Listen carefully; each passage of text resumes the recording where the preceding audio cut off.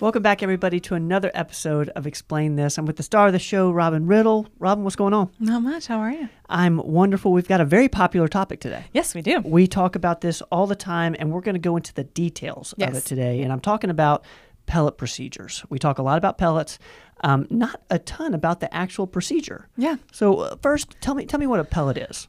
So pellets are one of the ways that we do hormone replacement therapy. Okay. Yep. So they're little pill-looking things that are inserted into the hip, and that lasts for anywhere from 3 to 4 months for women, maybe 4 to 6 months for men. Okay.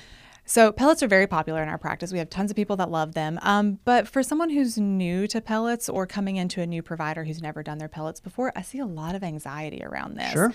I mean, it is a procedure. There is a small incision. There's numbing medicine. So there's a lot of anxiety for some people. So I like to put people's mind at ease so that they know what they're coming into and what they're getting when they come to me for pellets. Love it. So this is it's a minor procedure. Kind of walk me through how you go about it. Like what's your process? What's my process? Well, first, before you come in for pellets, I like people to either be off of or at least decrease like aspirin, fish oil, things like that. Anything that's going to increase bleeding. For how long? A couple days pre-hand. Okay.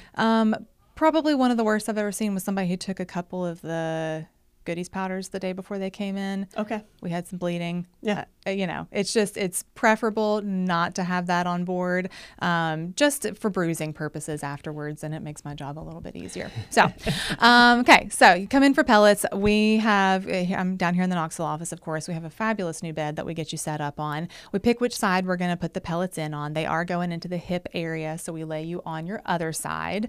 I mark the area, prep it, clean it, put a sterile drape over everything. I like to play music during my pellets because we're hanging out and it makes me more comfortable, and I think it makes the patient more comfortable. So know what kind of music you like, because I'm going to ask you. Yes. Put a speaker in the room, crank some music up, we get started. My whole thing with all of it is keep you distracted so you don't really realize what's going on. Yes. It needs to be an enjoyable thing. Yes. So numbing medicine is the first part of it. I am the queen of numbing medicine. She is not shy with the numbing medicine. I am not. I hate anything needle related when it's coming at me. Huge anxiety with that. So I understand how people feel. I want you to feel absolutely nothing once I actually start the procedure. So lots of numbing medicine. That's the worst part. That should be the only part that you feel with it. Initial stick and burn, lidocaine burns, it always does. There is nothing I can do to take that away, but I do push it very slowly. So as it goes into the tissue, it's numbing. We have to numb the whole track. So for females, it's a single track that we do for pellets, just a straight down, straight back. Okay. For males, it's multiple tracks to fit all the pellets in because males get more pellets. Okay. On average, maybe anywhere from 6 to 10 pellets going into a guy, and they're bigger. They're like a small Tylenol versus 2, maybe 3 small pellets going in for a female. Got it. So multiple tracks. So I'm more numbing medicine and numbing in more directions for a male pellet. Okay. Then, and here's the key, I let the numbing medicine sit. Okay. At least 5 minutes. So you put the numbing, their back in the exam room. You numb their hip area. Yeah.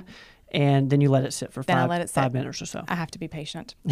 That's the hardest part because it's so easy just to want to dive in. The numbing medicine works better if you let it sit for a few minutes. Okay. So 5, sometimes up to 10 minutes. If I've got somebody that's really antsy about it, I'm going to put a ton of numbing medicine in and I'm going to let it sit for a full 10. Okay. Because by that point, when I come back, you're not feeling a single thing. Then I come back in to it and put more numbing medicine in because I love numbing medicine. So I do a little bit more topical numbing then. That also lets me know that the patient's not feeling anything. Then a very small incision, just a tiny little scalpel, small incision, you don't feel it. And I double and triple check before I do that. Okay. And again, women versus men, a little bit different. Men, typically the incision's slightly larger just because the trocar, which we're using to put the pellets in, is a little bit bigger in diameter. Okay. So slightly larger incision. Go in with the trocar, which is what creates a channel for us. Drop the pellets into it, push them off. For men, I'm doing that in a couple of different directions. For women, it's one and done, just straight down, drop them in, pull it out. Pull that trocar out once all the pellets are in, hold pressure. Usually it's not much bleeding. Usually it's just a slight bit of oozing. Hold pressure. We're just chit-chatting and hanging out. I'm trying to, again, keep people distracted the whole time. Honestly, it doesn't sound like like, a lot to be anxious about. Like, it sounds like it's pretty straightforward. Yeah. It's in terms of the amount of time, what are you thinking? 20 minutes, 30 minutes? Mine take a little longer just because I let people sit with the numbing for so long. The actual, like, once you make the incision and get them in for women, I am done in a minute or less as far as get them in, drop them. Add to that the 10 minutes that I've let the numbing medicine sit. Men are a little bit harder. Let's be honest. If you've got a little cushion back there, it's going to help me a lot. Men tend to just have more muscular hips, where women have a little, more of a fatty layer there. So that's another thing that makes women a little bit easier. So men can take me a few more minutes. And just getting all of those pellets in there. Can I ask you a little bit about post-procedure? Yeah, because I know there's some protocols. Yeah. What are some best practices in terms of, they leave here, what happens then? Well, one thing on that depends on how I've closed it up. Okay. So 98% of the time for women, I'm going to hold pressure till the oozing stops. I'm going to put Steri-Strips across it, put a Tegaderm on it, and they're good to go. Men, I do a lot of Steri-Strips in men as well. Some prefer stitches. Reasons to stitch would be if you have a job that you can't avoid lifting, because that's one of the post-procedural things. So if you can't avoid lifting, won't stop working out for a couple of days afterwards, or you're just concerned, I can always throw a couple stitches in there. Okay, so post-procedure, most of the time doing Steri-Strips. You can shower, but no soaking in tubs until that is completely healed. Steri-Strips stay on until they fall off, which is generally about 5 to 7 days. No heavy lifting for at least 3 days. I'd prefer it to be 5. No lower body exercise as far as lunges, squats, anything that's going to pull that back open.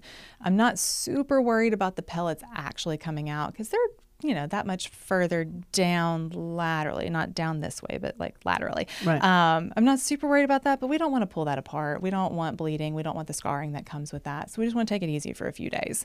So no hot tubs, pools, swimming in the lake, anything like that. So something to think about if you're doing pellets in the summer. For about 5 days. We want that completely healed up. So if you're doing pellets in the spring or summer, or if you're going on a trip somewhere, keep that in mind. You can't do your pellets and go be sitting in a hot tub the next day.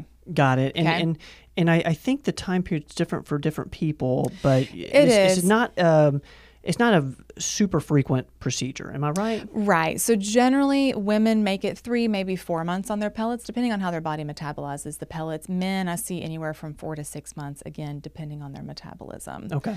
So it's not like you're doing it every month or anything like that, but time your pellets well around what your other activities are going to be, because I am going to want to limit lower body exercise, limit lifting, limit open water sources until that skin is healed up and closed. Are there any absolute best practices before they come in here? I know you said stay away from aspirin, anything that might cause excess bleeding. Anything else in terms just in getting ready, because make patients feel a little more in control?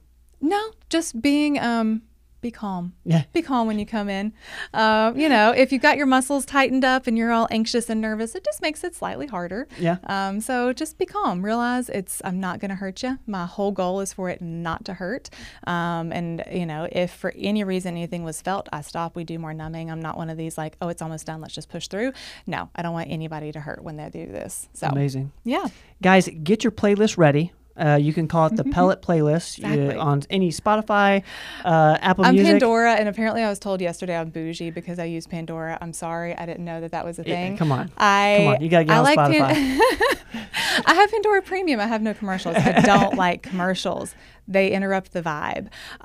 So I could maybe get on. So Spotify, come in with your favorite Pandora station. There we go. Robin will get that set up, and it'll be easy peasy. Yep, absolutely. Guys, you name it, we explain it. Today we've been talking about pellet procedures. We certainly appreciate you guys hanging out. As always, we will see you guys next time. Don't go away.